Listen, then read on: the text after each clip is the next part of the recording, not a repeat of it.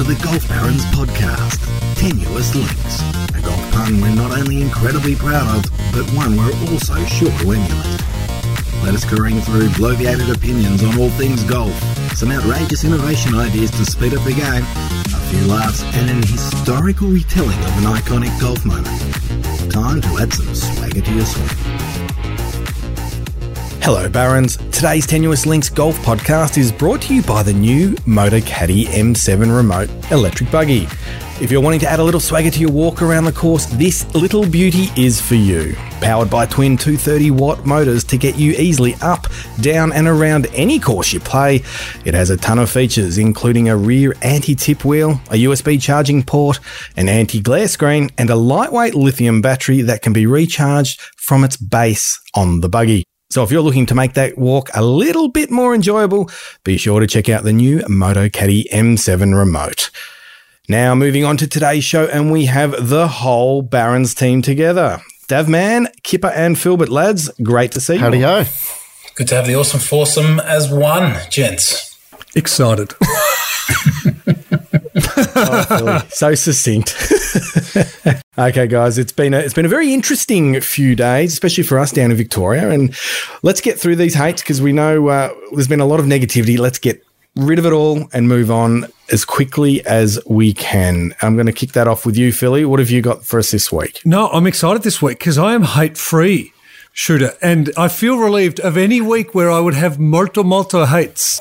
I am hate-free. I'm just full of love. But I know who does have a hate, Shooter, and that's my man Kipper's got a hate. Mate, I've got to be honest, and this is going to go down like a lead balloon. I'm hating people complaining that they can't go and play golf. It's driving me nuts. It's obviously my industry, and I've got that many phone calls and texts and emails about the fact that the courses are closed, and I'm like, Jesus Christ, like we're in a pandemic, people. Everything's shut, so just deal with it. I think the first time, Kipper, we were absolutely adamant that golf should continue to be played. I think the reality is that due to a little bit of super spreading in the hotel and a little bit of the other stuff, that Bit of night putting, a little bit of night putting, a bit of more of Mitch Cumstein, because I do get paid every time I mention his name, Mitch Cumstein.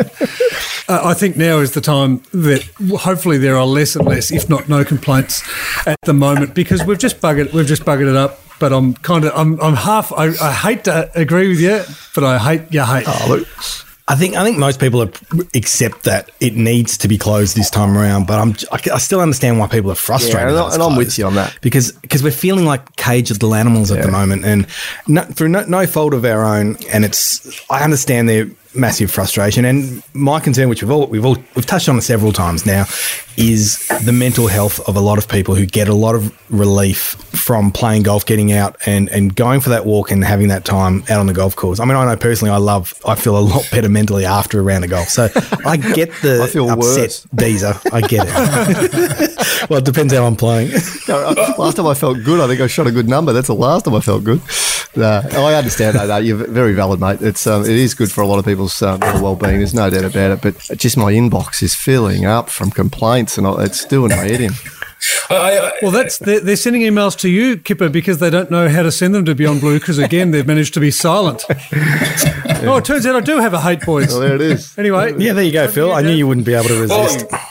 Well, I mean, like just on that, like, you know, I guess for people that aren't involved in the sport, that are involved in other sports, that have had their sports shut down, you know, they're all saying, well, you know, why is golf special? Why do golfers get to keep playing? And our game of lawn bowls or whatever it is has been blacklisted. So, I certainly see that point of view. But as someone that did sneak out for a quick 9 just before the death knell, I didn't come. I mean, I had more chance of giving COVID to the sleeping bats on the Yarra at Yarra Bend than I did to any actual human being. I was going to give it back to them. I was going to give it back to the bats. You might have found anything. Than a human being. I mean, so, you know, it's a tough one. I see both sides of it now. I was probably a bit more of a with you, Kipper, where it's sort of like, you know, that people are just sooks. But having actually got out there, I thought, you know, this couldn't be safer. Here's what I'm going to say to your crap, Dad, is that if you want to whinge about lawn bowls, then go and listen to Tenuous Hijack. Or if you want to talk about tennis, listen to Tenuous Serve and Volley. but this is Tenuous Links. You're amongst friends here, so we don't want to turn away from our beautiful core market. Sorry, Damon. I'll move on to my hate this week, which is also around this bat-loving stuff. The government enforced curfews, boys. I hate government-enforced curfews. I hate the fact that we in Australia... I never thought we would ever see it in Australia where we're forced into a quarantine or into a curfew. It feels, I hate the term, it feels un-Australian. It feels like something that doesn't happen in a free society. Now, the reality of it is for me, it doesn't really affect me because at 8 o'clock I'm usually sitting down with a bottle and the kids are in bed and I'm not going out for a run. You don't look like this by going for a run. So James, because when they brought out the curfew law, 8 till 5, I'm like, who the hell is really that affected even before this? Because in the middle you can't of go to a restaurant, you can't go to a bar, you can't but this is before the the serious lockdown. So I'm like, who's actually out, and what are they doing? I want to know because. I think it's just the thought of being told you cannot leave your home. It's like being sent to your room, you know. Did you see the stats in the paper? It had there was a 33% reduction in the traffic from the hours of 4 till 5 a.m. in the city, and I'm like, so yet again, what are they doing at that hour? There's traffic at that time. Like what? It all comes back to the life of Brian, and it's Loretta's right to have babies, even though she is Stan. Yes. So Stan, Agreed. You can't have babies, but I want the right to have babies. So you're right. I haven't been out past 8 o'clock since, let's see, 87. You're now. an hour into Nana now. 65 years ago. But if I don't go out after 8 o'clock other than to put the bins out, and there was that point made that, geez, you want to be careful that that's not a breach. But if there was bars and nightclubs open, well, you would have never got me home in those hours. But Jesus, I don't know what you do. What do you do?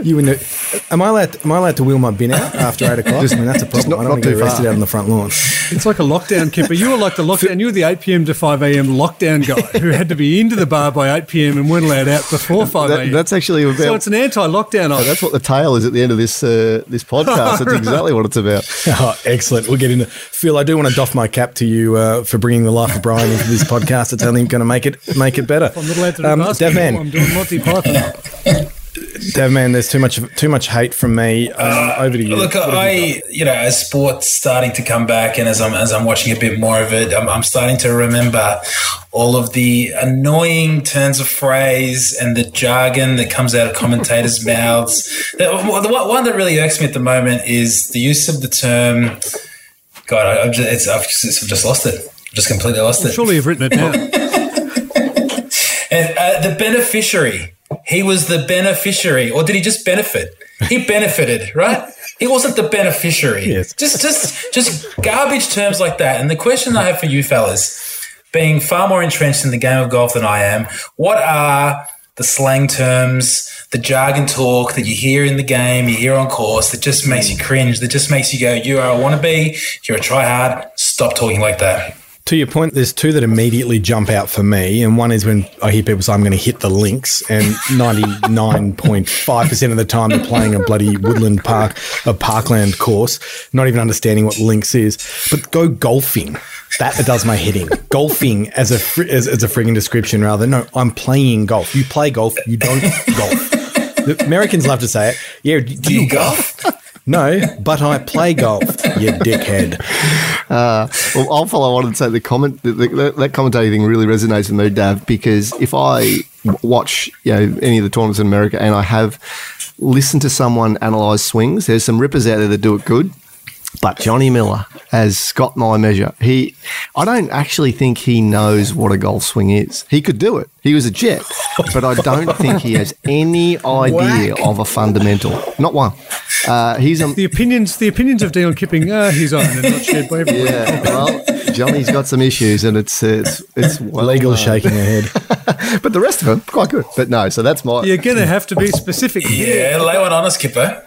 Oh, mate, you listen to him analyse, not just one, just tomorrow, for the listeners out there, go onto YouTube, click on Johnny Miller Analyse Swing, and just listen to him. You know what it reminds me of? It reminds me of like a commentator where he's like, so he takes his backswing here and he goes up to the top and you just watch this, right through the ball. Watch, you see that, and that's why he hit it to the right. There isn't any part of that is educational. It's that opposite of the Richie Beno type of commentary. He talks through the stuff up, right? And then the next swing comes on with the same player and he laces it. And then he's like, he says the same thing, but he says, and see that? He just right down the middle. And there it is. Right? And we're like, what do you do? What do you just do? Be good. Yeah. And you're saying Johnny Miller told him to put the balm on? He's a who told you to put the balm on? Johnny Miller. The maestro. Yeah. One of the best. No, I think there's a lot of that. There's a lot of that in the AFL, Devon. These aren't specific turns of phrase, but I did point out one because I heard it just before we went on, that a particular footballer with the expert comments said he picked it up, he effectively ran with it, and he disposed of it. That was the expert. He threw it in the bin. He threw it straight in the bin. Yeah. So he got a possession. Which reminded me exactly of Billy Birmingham talking about he comes in with the left foot, followed by the right, the left foot, the right, in quick succession. It's called running, Mac. Yep. Have you ever heard tennis commentated on the radio? It's hilarious. Yes. It's hard. Back in the corner, forehand in the right hand, corner, okay, back in, volley put away, winner. And you're like, who, what happened? It would be difficult. Just on that, I will say that there is a guy called Brett Phillips who does commentary. I know Brett Phillips quite well. And he is very, very... Oh, name drop. Ding! He's very, very good. I tell you what, I had the privilege once of going in Champion Data, who do a lot of the AFL stats. One of my mates is really high up in that, so he got me in the box to listen to him do a ding, yeah, to do a obviously the data analysis of a game, and it was just brilliant because it's like all they do is obviously pick up any touch, loose handball but the lingo they use is brilliant because they've got to be so quick, and then they've got like basically coders on the left and right that are putting in the code to make everyone get their data and their stats. It's phenomenal. I would listen to that. It's like handball, receive, out for soft tackle, hard tackle, fight, like, and then they throw. But they're so good they throw in names all the way along that. Like it's freaking amazing. That should be a podcast that you'd listen to. Would you? Oh yeah, I would. Just without doing the data analysis and the statistics stuff, there is an interesting point that was made of a contact that is not a name drop of someone of mine who was once involved with someone who was once involved with an AFL club. So it's so far along, it's not a name drop that they actually get the statistics guys to purely based on numbers and based on statistics and timing of where the possessions occurred to determine what the theoretical result of the game should be. They overlay that with the game of the result, and they try and work out why one did not represent the reality of the other, which I think is fascinating. And I'm sure at some stage we'll get into that discussion around golf about what stats are important. Yeah. We're talking about greens in regulation. Well, is it a green in regulation or is it a green in regulation within 10 feet or within a 15 putt zone? Is it putts per green or is it putts per green or number of times you 3-jag it from 8 feet coming down the hill because you're shitting yourself because it's for the Walker Cup? Anyway, whatever the case may be. Well, on a slightly different topic, which might actually lead into my love, gentlemen, but the question I have is on. It's got the run sheet. I've just taken the reins. In terms of media coverage of sport, and you see, particularly in American sports, and it's starting to infiltrate in Australian sports. I got it out there. I got it out. Is sideline reporters sticking mics into players' faces mid-game. They're on the bench. There's a coach who has a timeout and he's dragged away by a journalist and he doesn't get to speak to his team for the 30 seconds because he has to, by law of the competition, speak to the journalist. And my question is, when is golf going to adopt this? The guy laces one off the tee, 3 seconds later, bang, there's a mic in his face. Okay, Dav. And then just as a follow-up to that, Dav, are they going to be awkwardly standing 1.5 metres away with a boom mic over the top and very poor framing because we've got to pretend that we're COVID efficient, even though we've been... Phil, you're about to tell me that already happens, aren't you? You're about to tell me. Now, Dad, no. Now, what I'm going to say is that since your idea of match play, it's been introduced. Since your idea of stroke play, this is some good news. These are things that have happened because of golf parents. Dav, it's been introduced. Your idea of actually counting every shot that you hit, yeah, it's been introduced. So this idea, Dav, for the first time, is a unique idea. I reckon 2 podcasts ago, it's already happening on the European. You gave me credit for another idea that what about augmented reality, Phil? Reality. Hitting through dinosaurs has not been thought about yet, Dave. But they've actually done this on the European tour, and they've done it a number of times, particularly on the lesser ranked events, where literally they will hit off and they'll spend 30 seconds walking along next to the player, which brings them a bit closer to it. And there was that event that happened with the 4 people, with Matthew Wolf and DJ and a couple of others, whereby they were mic'd up for the whole round. And it's sort of that insight. I'd actually like to have the caddies mic'd up, not the players, because as Kipper will affirm, even though they're glorified pack horses, the caddies might actually say something interesting like, would you like lemonade or Coke? But the key to it, Phil, would be that you need caddies to not know that they're mic'd up. So that's when it becomes interesting. As soon as they know they're mic'd up, which is what we saw with the event you were talking about, Phil, it was one of the most awkward bit of television you'll ever see.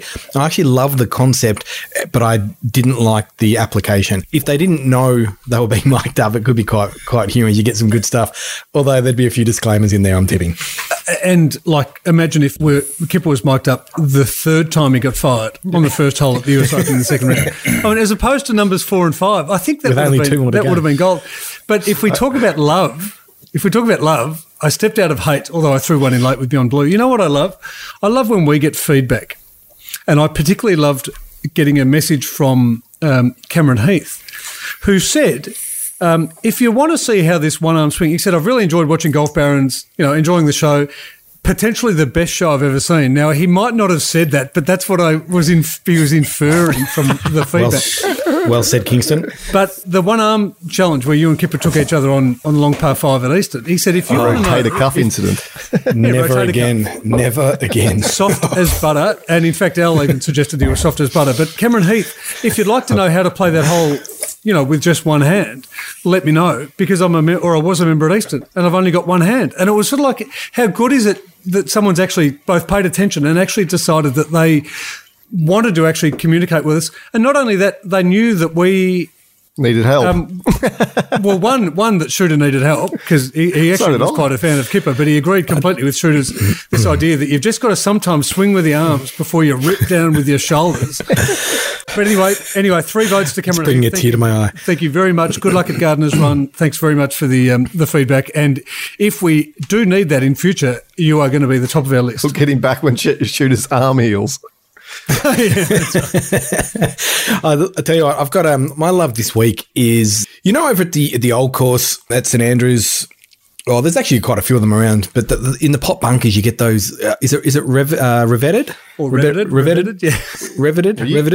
You guys are filling me in on this a second ago. I didn't even know they had a name. There you go. I was in lots of them. I love them. I absolutely love these things. Visually, they're one of the reason it's come up is I'm doing a bit of a feature on golf's greatest course designers for Barron's Life, which is out next week. And there's a couple of cracking shots of these styles of bunkers from around different places. One being Paraparaumu in the North Island over in New Zealand. There's something very special about these bunkers. But even in terms of how they're made, Shooter, so that was what intrigued me, is because this is something that I've always loved, and it was floated many, many years ago that it might even happen down at St Andrews Beach. But the revetted bunker, or maybe I just said the same word twice, is when the face of it is actually just layers of grass, but not a complete grass fronted. It literally is layers of grass as it goes up. So it looks like there's lines the whole way up. And they're famous throughout Scotland. And with the Paraparaumu, what we were able to actually see was how they're made. And I've never before seen one being made where they literally have sods of turf and they just line the bunker one on top of the other and shape them that way. And it is the most dramatic look that leads to a flat bottom bunker with this absolutely stunning look. Oh. So we'll have to post a couple of the best revetted or revetted Definitely. Once we've worked out the pronunciation. Surely stratified is a much better term, far more accurate from the what. Who are you? I don't even know who you are. Standing up for lawn bowlers and bloody badminton players. Kipper, are they the kind of bunkers that on tour you try to avoid, or did you? Oh no, we aim for them. Did you have a chance to enjoy them? Did you have a chance to enjoy the beauty of the golf course? I suppose. In all honesty, there's just something we've spoken about this before, like links versus, I guess American style versus Australian or more kind of European-y golf courses. But the links course and thus the let's call them pot bunkers, revetted bunkers, whatever you want to call them, that they are an iconic part of golf, and that's just really what it is. Like you look at the face on, obviously 17's probably the most famous one at St Andrews, and it's just so iconic. No one wants to get in there. And what I do love about that event, and even all those types of courses that have those bunkers, is that it's a real penalty. As soon as you're in there, you're done. You know that's effectively a shot lost, or you better be able to get up and down from 150 out. Like it's a real, whereas most other bunkers around the world, it's no real problem for an elite player. They can hit the green and blah, blah, blah. But that's, and the beauty of the look of them, they just, is it just the sheer depth of them? It's two things, right? It is the depth. Like some of those ones on the European Tour are out of control. You're talking, half the size of a second level of your house, like that, and that's not exaggerating. Like they're a good 4 or 5 meters up, so you got no chance of. Remember you thought the wall in the in one of our challenges was 5 meters when it was clearly 2.5, probably 30 meters. But it's the fact that they're flat bottomed as well. That's what makes them difficult. And sometimes even, I guess, I don't know what way you'd call it, but anti-sloping, where the slope doesn't run up the face, it runs down towards the face. Front to back. They're brutal. Yeah. Didn't Queen have a song about flat bottoms? Yeah, well. Yeah, that's good. Boy, it was actually going to be one of the Happlemore's greatest hits. But obviously the road hole bunker is the most famous one. But Hell Bunker, I mean, these on the old course particularly, these names of bunkers exist for a reason. The Bishop's Nose, or it's part of the history of the game. But they're so strikingly beautiful when you see them, and you just don't get to see them really anywhere, other than in Scotland. So when in New Zealand they start to do it at Paraparamu, it's like, isn't that fantastic? This purity of the game and golf at its most purest form, which leads me into something that I just can't help but mention, which is the purity and simplicity of classic blade irons. Oh, yes. I'm up and about. You got me back, Phil. And the ones that strike me, I was going through my garage the other day and I have a set of, as I've mentioned on previous podcasts, DG273 irons. I found an old set of Top Flight Lee Trevino grinds, which have a little sombrero stamped into the back of them, which were going to be unused until my nephew took them out because he just needed a set of clubs and I wasn't there at the time, and away it went. Muirfield McGregor's that had that slightly satin finish, and the heads were all of an inch long, I reckon. I mean, have you got some classic, like when you think of pure blade golf clubs, have you got some classics, or pure golf clubs at all? Have you got some classics that come to mind? Anyone? I'll go first. Yeah, like there's a bunch you mentioned, but the classic ones, you got your Mizunos and so on. But there's a few out there that not many people kind of remember. The old Hogan blades that were like, they were like Apex, death a lot of the time. They did have a little bit of a long nose on them compared to some that were brought out, I guess earlier than that were. Yeah, which I suppose was their the Rhinos, of a game forgiveness club, maybe. The Hogan blades were just absolutely awesome. I love them. And the other ones, McGregor, they made several little blades. But here's a. It's called a set. Exactly right. But here's a one that they did.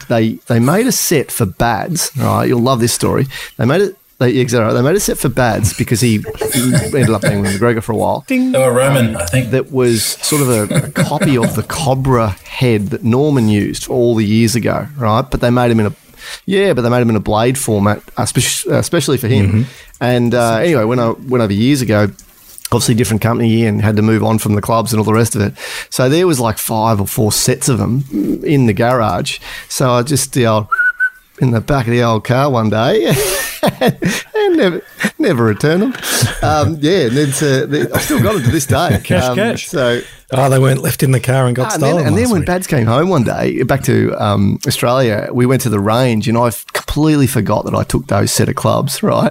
And I pulled them out and he's like, these are the old McGregor's. I said, yeah. I said, they got me a set, remember, when I was over there? And he's like, yeah. He goes, they got AB stamped on them. Said, well, they were yours, but then they got that. I absolutely dug my own grave there, but they're ripping clubs. Yeah, exactly. Well, they couldn't fit multivariant testing on the back, so they just went with AB, and that was the, you just needed me around at the time. But what we should do, Kipper, is actually get a photo of them and Damo, any classics that you've got. Actually, we'll whack them up online because there's just something very pretty about them. And I noticed that, Damo, was it the Aston Martin, the DB5? The DB5. They're re-releasing. They were going to make 5 or 10 Yeah, of you them. told me about that. I was a little bit excited about that. 10 million pounds a piece or whatever it was. And it's just this beauty in its simplicity. Like all the great things are beautiful because they are simple. And when we look at the MP60s, MP29s, you look at some of the great Mizuno blades of all time, and then more recently the MP20s. Beauty in its simplicity. Yeah. And that's why I've got to throw in a plug here, boys, for my boys, the Ping. I'm that excited because my new weapons are on the way, and those little heads, I'm just... What did you go? You had the blueprint, didn't you? They're just gorgeous. Yeah. Like as Phil said, Ping always make nice looking clubs, but these are so simple and clean. It's not funny. So when they arrive, Deez, are you going to start complaining that there's no golf courses? No, I'll just put them in the cupboard like the rest of my sets. But I like to look at them. Do you know what I love more than blades, Phil? Yeah, watching 8 metre quicks in it. I love hitting the ball in the air. That's what I love. But I think that is the point, Dad, is that so beauty for you is a shovel and an 8 metre quicks net. I mean, you give the man an 8 metre quicks net and a shovel and a bottle of wine, and he's in heaven. And watch him go. Watch him turn his life around. I had the Wilson Staff FG 17 tool blades.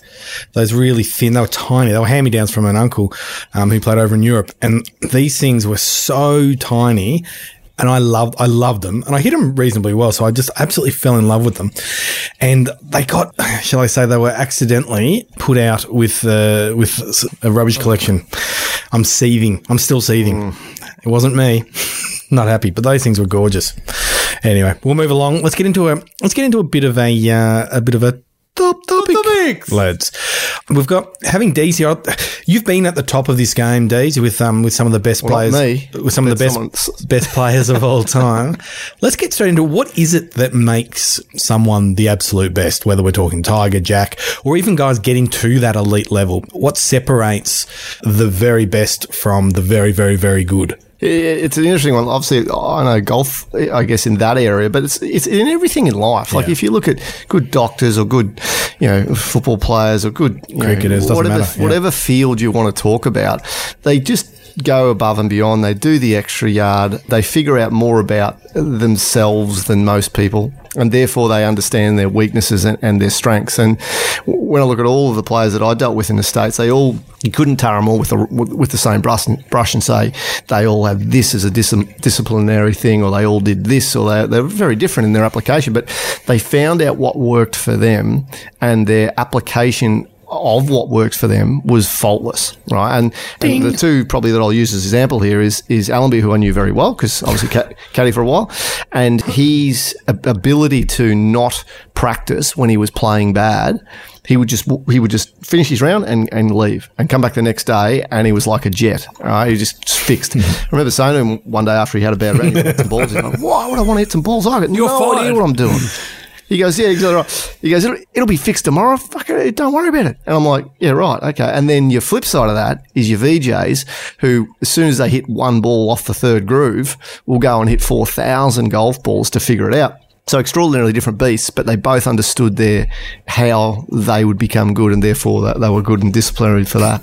Is there a bit of a commonality with the very, very best? So when you across sports, when you think about the Jordans and the Tiger Woods and the even guys like a Steve Smith in cricket, who just is the guy that goes in there and will practice for an extra 6 hours in the net, absolutely obsessed with getting better and ironing out the chinks in the armour. Is that what you need to do in whatever you're doing? I mean, I suppose, Phil, this comes back to the a little bit to a bit of the Malcolm Gladwell concept in Outliers about the 10,000 hours, or the one who will go that extra mile. You have to go the extra mile to get to the very, very top. Are we all pretty much in agreement on that, or? I mean, you did direct that at Phil, so perhaps Phil should speak before I do. No, but you're far more likely to make sense. And by the way, I'm going to interject before you do, Dave. You are the most inspiring today, because I look behind you and you just got this whole amazing gym set up. Anything that comes out of your mouth would seem pretty much the correct answer at this point, so keep going. And I even used it today, Kipper. So that's even more special. Because you're putting in the extra hours, Dav, to be better than the rest. But the point I'd like to make, because you do hear about it a lot. I've got a friend of mine who was a soccer journalist who, when Del Piero came out to Australia and played, I didn't. Anyway, he went to interview him at training. And watched the Sydney FC train, and then remarked that once everyone walked off the pitch, Del Piero came back out and was just lacing balls, like just hitting balls at the goals. Had someone just fetching stuff for him. Trained for another hour and a half, and you hear stories like that all the time. And the thing is that all those players that walked off the pitch, or all those players that don't do that extra mile, they've had to have worked their asses off to get to the top as well, right? Like you talk about the 10,000 hours, they've done it. They've well and truly done it. So, that doesn't mean that you have to do 30 hours to be just a little bit better than the pack. Do you know what I mean? Like you get to a point where the hours don't turn into as much benefit, but they're the ones putting in that little bit extra. But Dav, you could throw in a Johnny Wilkinson. The stories about him staying back in the pouring rain after trainings, kicking, ball after ball after ball after ball after ball. They're epic. You hear them from the people that are trained with him, and even those that saw it would say how inspiring that stuff was to do. And it seems to be the same thing with every one of them. So is the difference then, because Dev, to your point, and just because I have to bring up basketball, the stories of Kobe Bryant, and I listened to a great story about Kobe Bryant from Jay Triano, who was at the time the assistant coach of the Dream Team, of the USA basketball team, and he was talking about Kobe Bryant when they went to a camp in Vegas, and at 5 a.m. that Kobe Bryant, he said, we'll catch up for breakfast. Oh, no, at 5 a.m., I'm in the gym and I've got my personal trainer, and then I'll do stretching.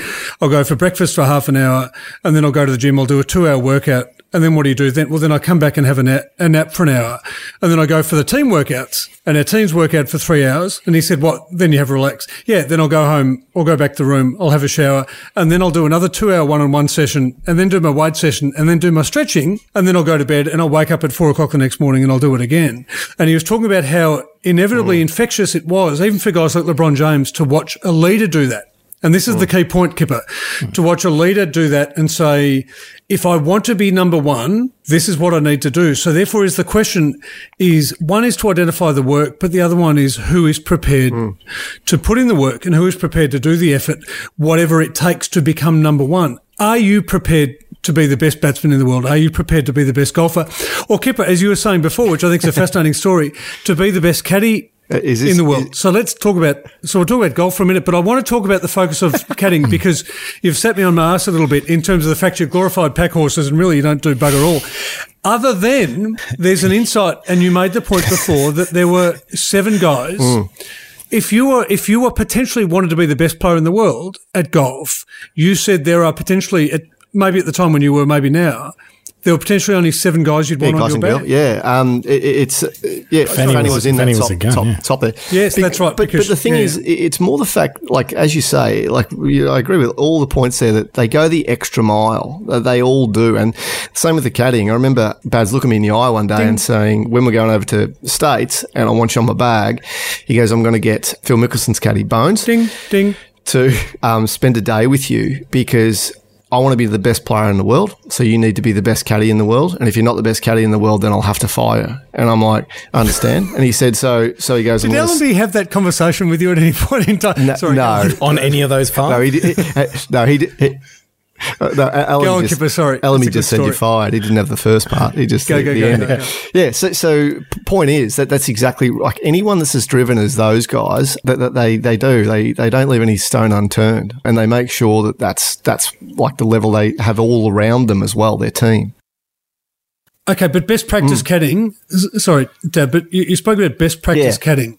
Now we joked on the couch about barometric pressure, which by the way is now trademark. But I jokingly said to you, surely you don't take that into account. Your answer was... categorically. We used to do... I remember in Canada, just to give you sort of an example of this, in Canada, we'd wake up in the morning and we'd clock into the nearest weather station and we'd take down a few of the major data points, air temperature. They had different dew points and blah, blah, blah. I can't remember half the stuff now. But anyway, we'd take down some big ones, and then obviously wind shift, hours they were supposed to shift from, knots, rate, all that sort of stuff. And you'd have it written down in your book as like a running... almost like a running game. So from tee off time, which might be 7:15, right through to last ball on 18, which is, around about 12 o'clock or thereabouts, 5 hours, you'd have every hour or every 15-minute increment on what should be happening with the overall environment to the best of your ability. Now, of course, that changes, but there'd be some real math behind it. And as I said, in Canada, it was just terrible because you'd tee off early and without a word of a lie, your 8-iron would go around about 15 yards to maybe 17 yards shorter than what it would at say, the back end of that round at around lunchtime, right? Just through those elements. And it was terrifying because you get on the first hole, you play a rips driver down there and all of a sudden you got... say 120 something yards, right? And normally that would be a standard wedge or even a gapper, and you're telling them to hit 8-iron with confidence, and they're nervous, you're nervous, but without the knowledge and the backing, and here's what's happened in practice rounds, and then you can go with it. So you're dead right, Phil. The top guys and girls, they do it. Well, let me get this one in.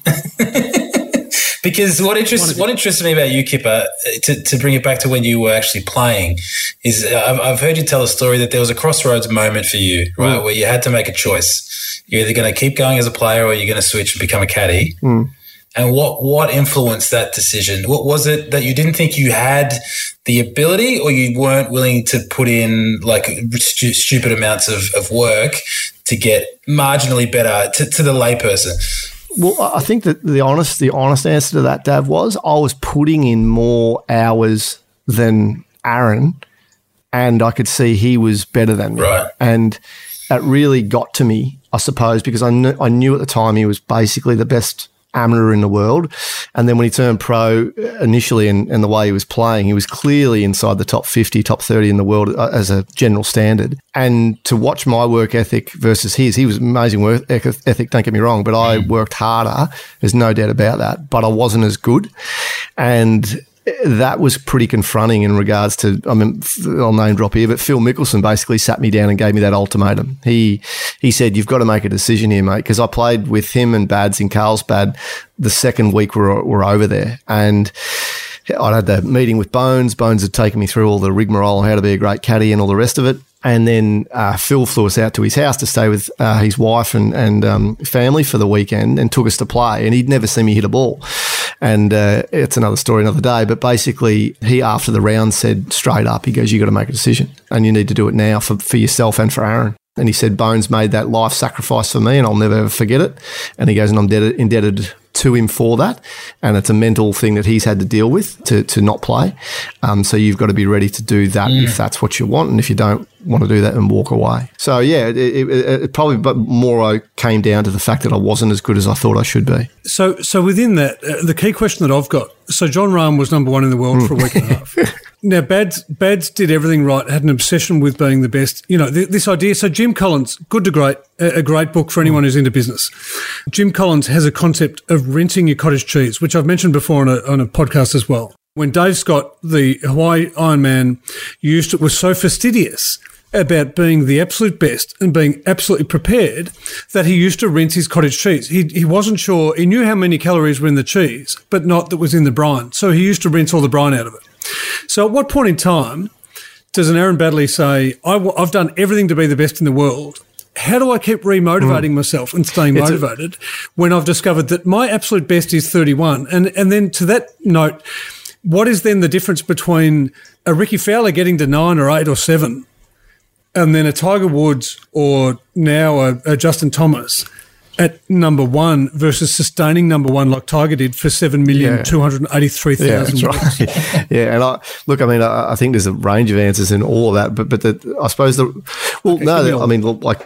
Tiger's obviously an exception in a lot of ways because of in front of your eyes via his entire documented life, like he's done everything that you could possibly do to train an elite player, mentally, physically, technically, but. Him aside, if you go back to say your Aaron, like he hasn't reached where he wanted to reach, and he had a very candid conversation with me like that once before, and I said, you must be very was driving in one of his fancy cars, and he just come out of his house with all his healthy family and kids. And I said, geez, you're pretty lucky, mate. I said, you've really succeeded. And he just looked at me straight in the eye and he said, I've failed. And I couldn't believe it. And he said, I haven't failed in what I've gone and done with life, but in golf, I've completely failed. And he goes, and I'm not accepting that. And he still to this day works that hard, but I think he'll admit that he lost his way a little bit like, I say, a Baker Finch.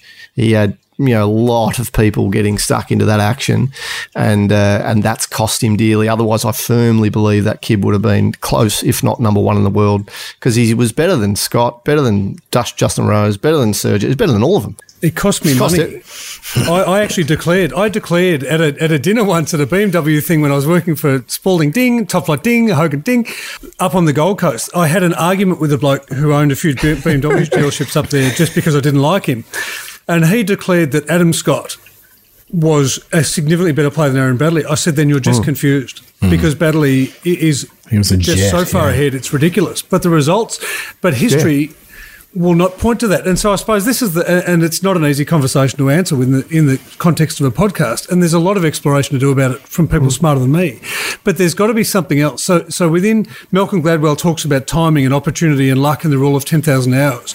Stuart McGill would argue that timing was bad for him. Otherwise, he's the best leg spinner the world's ever seen, because he was coming in at a time when Shane Warne was already dominating. Jim Collins talks about this hedgehog concept of having these intersecting circles, a Venn diagram of what can I be the best in the world at? What am I passionate about? And what is my key driver in this whole thing? So everyone's tried to analyse it.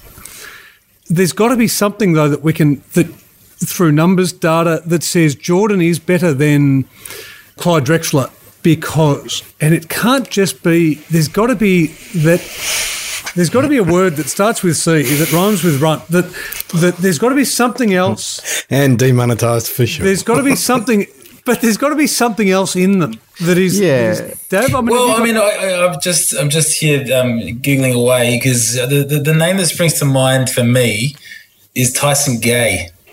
Mm-hmm. Now, Tyson Gay has run the 100 metres in 9.69, and he'll forever be the second fastest man.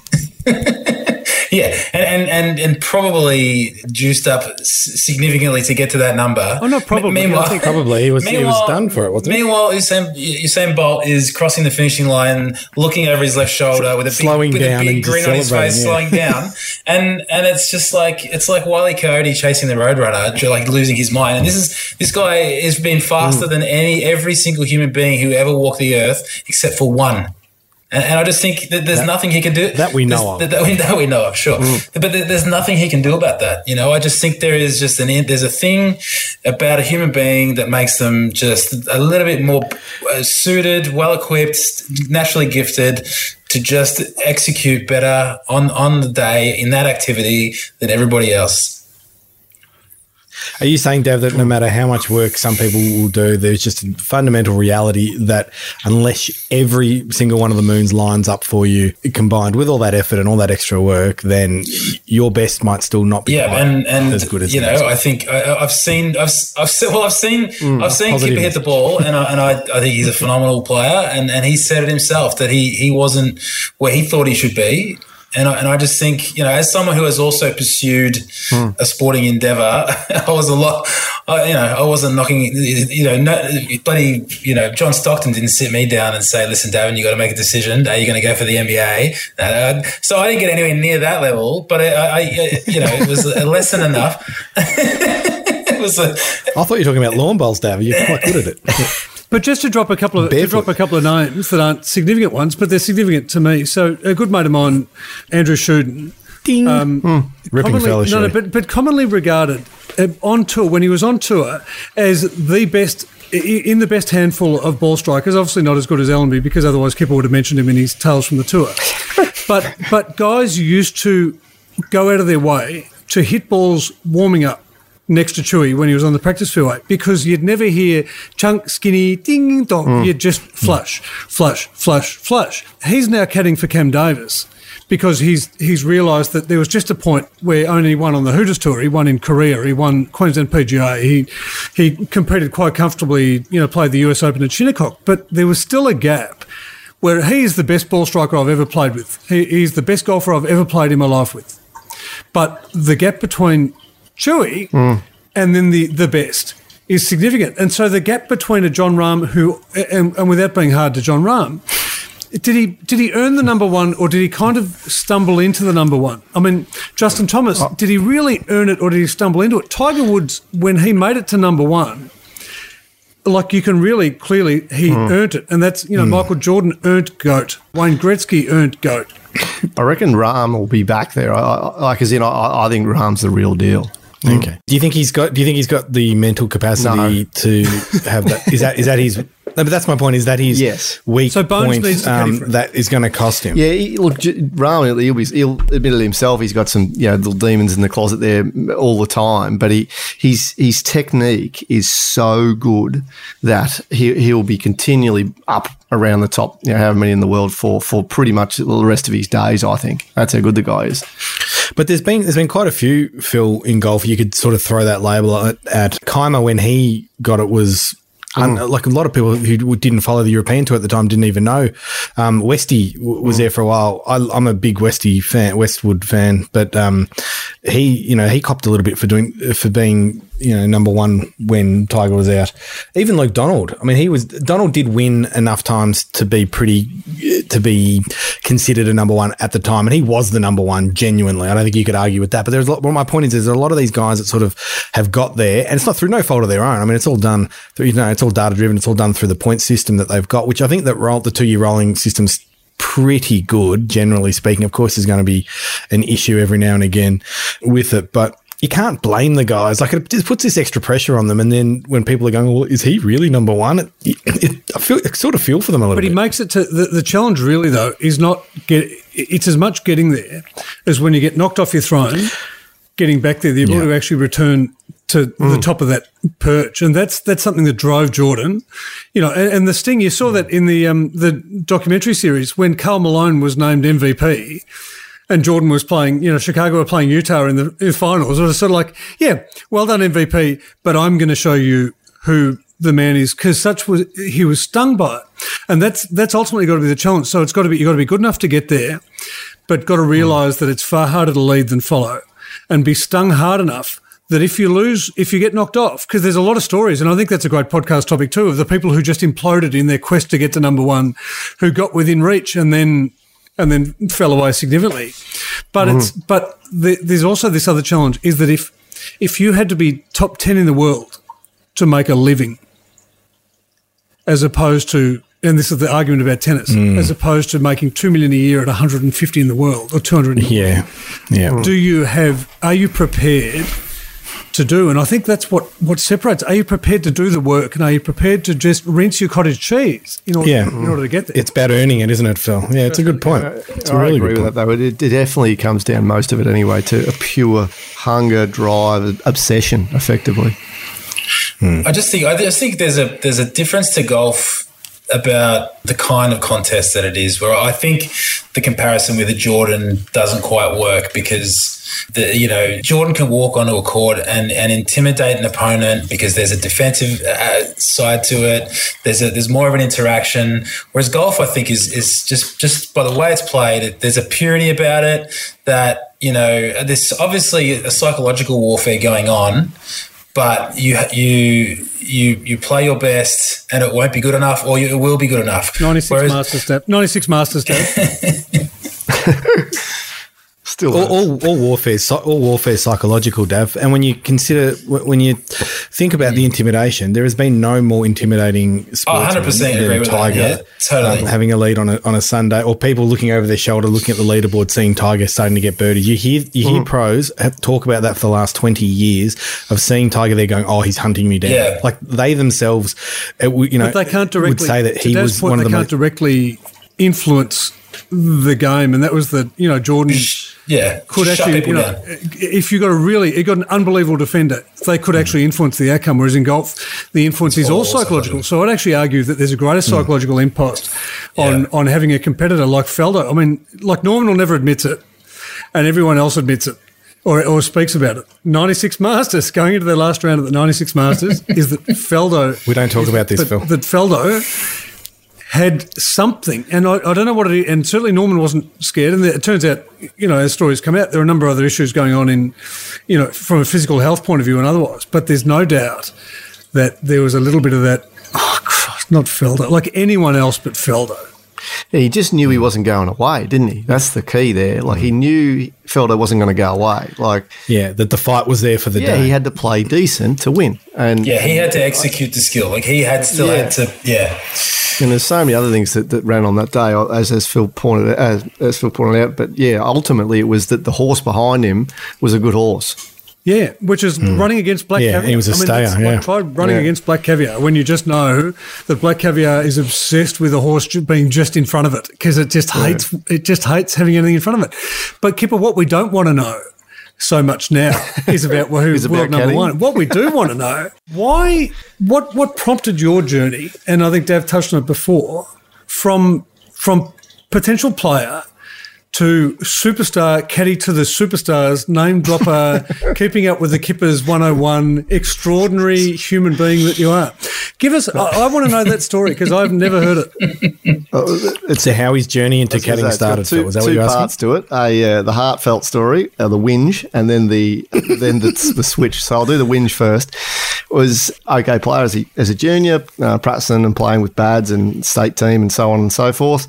And we hit off some promotional mats for a company at the old. Do you remember they used to have Golf World Trade shows? And you would have been a part of those, Phil.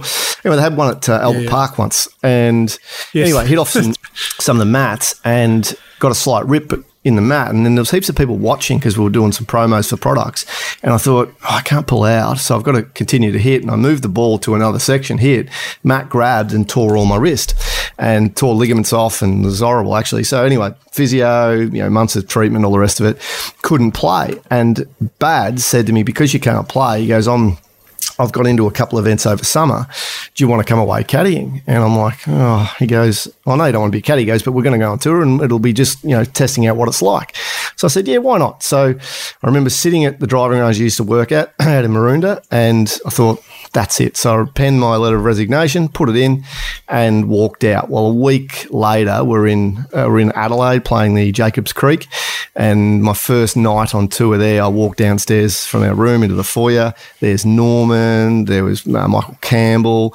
So I just wandered up to the bar, just sort of like a tiny little kid I was, thinking no one's going to talk to me. And they all were open, chatting. I sat down and chatted for the first ever time to my idol in Norman, just, openly. It was unbelievable.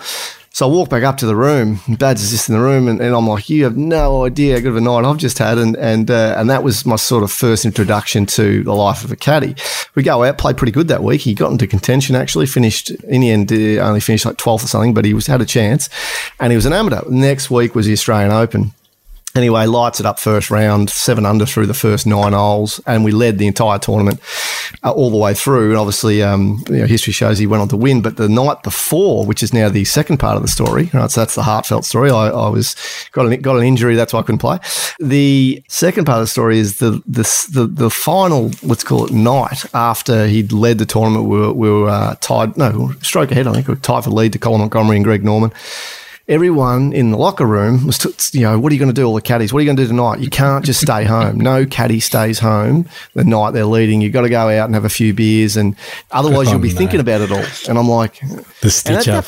At that point, in all honesty, boys, you won't believe it, but I was a real nerd. Or you will believe that. But I just never drank. I never did anything much. And I'm like, all right, I'll go. So I rang a few mates in Sydney, went out to a place called the Slip-In. It's a tremendous.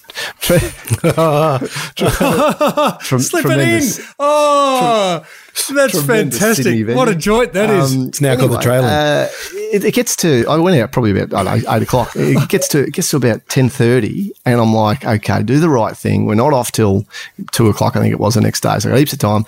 I'm going to say goodnight, boys, and that's it. So I only had a couple of beers. But anyway, I leave. Well, I leave. The extraordinarily short story of this is I ended up having to walk from the heart of the city down to Rose Bay, which is like 14 or 15K. Got home at just on 4, because it took me 6 hours because I went to 3 McDonald's stops on the way because I didn't know where I was. And back in them days, you didn't have GPS or anything, right?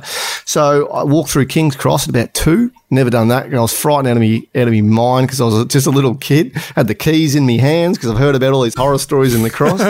Anyway, get home at about 4. Had about 3 or 4 hours sleep. Up about 9. I had to be at the course by like 10. And then Bads is like, "What did you do last night?" I'm like, nothing, just quite normal, went to bed. And anyway, he's like, "Oh, okay." And so I didn't tell him the story. Anyway, we win. Then I just told him what happened. And from that point onwards, every time we're in contention, he's like, "You going out tonight?"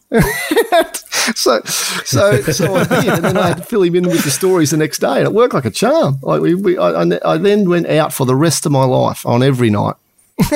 And from there, but then a beautiful... Having been out with you on the tear in Sydney, Deeds, I know you wouldn't have left too many short. No, I was reasonably active. All right, boys. Shall we? One last thing before we go, I do want to. We talk a lot about golf and what great events. We've been to some cool events together. We've even the President's Cup recently, well, last year. But what's the best sporting event that you've been to that wasn't golf? Is there anything else that compares to the atmosphere that you get at a golf tournament when things are humming? Straight away. And can I say, a disclaimer, it was at the golf, but I didn't see any golf because it was not at the golf course. It's the Waste Management now, but it used to be known as the FBR Open in Scottsdale, in Arizona. And they have a party hole. They used to, right? And then the party hole's got 16,000 people. But then they have a tent, bird's nest, and that tent had to get moved off course because people were waking up in the bunkers and on putting greens and all over the course, just hammered. So this joint, Tim Clark, who's my favourite little golfer in the US, or was a favourite little golfer in the US, he would take that week off so that he could go to the bird's nest all week and not play the tournament. And he lived in Arizona. So he would live about 2 or 3 k's from the course, take the week off just so he can go to the old bird's nest every night. And that's my favourite sporting event outside of the sporting event. Didn't see a golf shot all week. No Mexican? Everything went on at that joint. It was unbelievable. Philly? Mine, without a doubt, is an Anzac Day. AFL Anzac Day, Collingwood Essendon. When you have 95,000 people, an Anzac Day obviously is the iconic day. In Australia, it is for me 90,000 people when it's the minute silence and not one person in the stadium even coughs. And I remember going to an equivalent event where someone called out, they had a minute silence for, it might have been John Landy or someone, and someone called out, "Who's John Landy?" halfway through, and the crowd almost wanted to kill him. However, with the Anzac, no one even has the courage to cough, not a phone go off. I mean, you see, it's like going to a funeral, and that is that solemn. And so it's actually not the sporting event, but it's the event of respect. And it's just a fantastic reminder that humans can do the right thing, even in Victoria. And it's probably not a bad point, is that's the kind of commitment that is required when things go as they are now, is just do the right thing. And 90,000, 95,000 people who don't, almost like they don't even breathe, is the ultimate respect to sacrifices that continue to be made, but were made, and it's very dear to my heart. And there you go. That was easy for me. Davlov? That is a good one. I went to the first 6 of those actually as a kid. Ding. I had a mate that was an MCC member. Ding.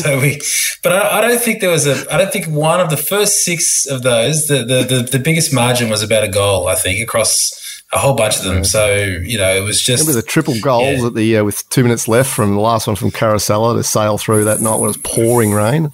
I still remember that. The one I remember is the clock winding down and Buckley with the ball had an opportunity to just blaze away, scores tied. All he had to do was get a point, tried to hit Rocker instead. Rocker missed it, siren sounds, draw, Rocker bye, baby. Dav, that was the first one. That was the first one, yeah, well, I was there. So, no, but look, I mean, sporting events, the Australian Open, I mean, you've got to be centre court. I got a grounds pass the last time I went, and I'll never go again. Grounds passes are horrible. Try and fight some shade at the Australian Open. It can't be done. You need to be centre court or high sense. And the other one is I was fortunate enough to get a media pass to the last game of an NBA regular season, Chicago versus the New York Knicks. It was triple overtime. New York needed to win to get into the conference, to get into the finals, the playoffs. Amazing experience. The ability to then get into the change rooms and see the way the media operated. Yeah, that was pretty special as well. That was from the assistant commissioner or something of the NBA, wasn't it, Dad? That got you that ticket ding. Are you trying to ding again? That was the vice president of NBA International, Brooks Meek, at the time, who I now. Ding. But just what an operation! I mean, I met the guy once when I was working at Basketball Australia. He had no reason to remember me. He had no reason, and I just sent him an email and just said, I'd love a media pass. I don't know if you remember me, but this is who I am. This is where we met.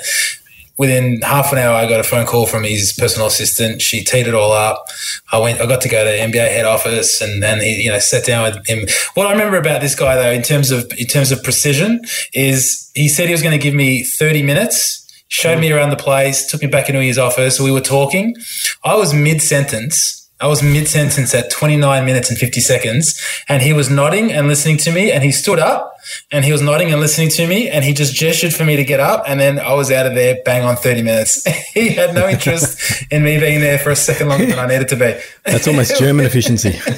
Damo, bring us home. Mine's a little bit more humble than you three. It was the All-Ireland hurling final at Croke Park in Dublin back in, what year was it? Probably 2008 or something.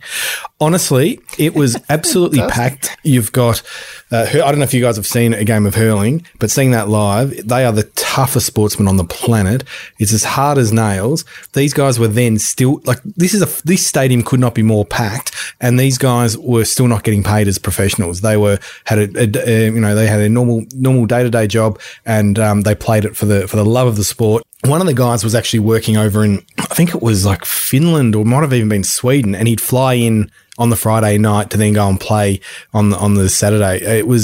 The atmosphere was unbelievable. And I've got family. My grandfather actually played for Tipperary, and Mum's got photos of him coming off the field with his face just bleeding and just big smiles and stuff. And so I've got a soft spot for the sport itself. But just if you haven't done it, go and Google hurling and see how ridiculously skillful these guys are and tough as nails. It's a good idea for the best spectacle I've ever seen. Sorry, unbelievable. I thought hurling was the post. No, that's curling. I thought hurling was the post event from a hot dog getting competition. But we could go for ages, I reckon, on this, going around with different sporting events, because you just start thinking of them, don't you? So it is a ripping segment, the old sports events. Yeah, we might have to relive it again in a future podcast. But on that note, we'll bring this Tenuous Links Golf podcast to a close. Special thanks to today's sponsor, the Moto Caddy M7 Remote Electric Buggy, making caddies once and for all totally redundant.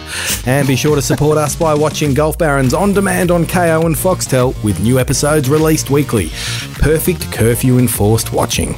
If you want to own the season outright, head over to baronslife.com and you can buy the full season for yourself. And while you're there, sign up to get reminders about our podcast and Barron's Life Golf and Lifestyle magazine, with a new issue to be released next week.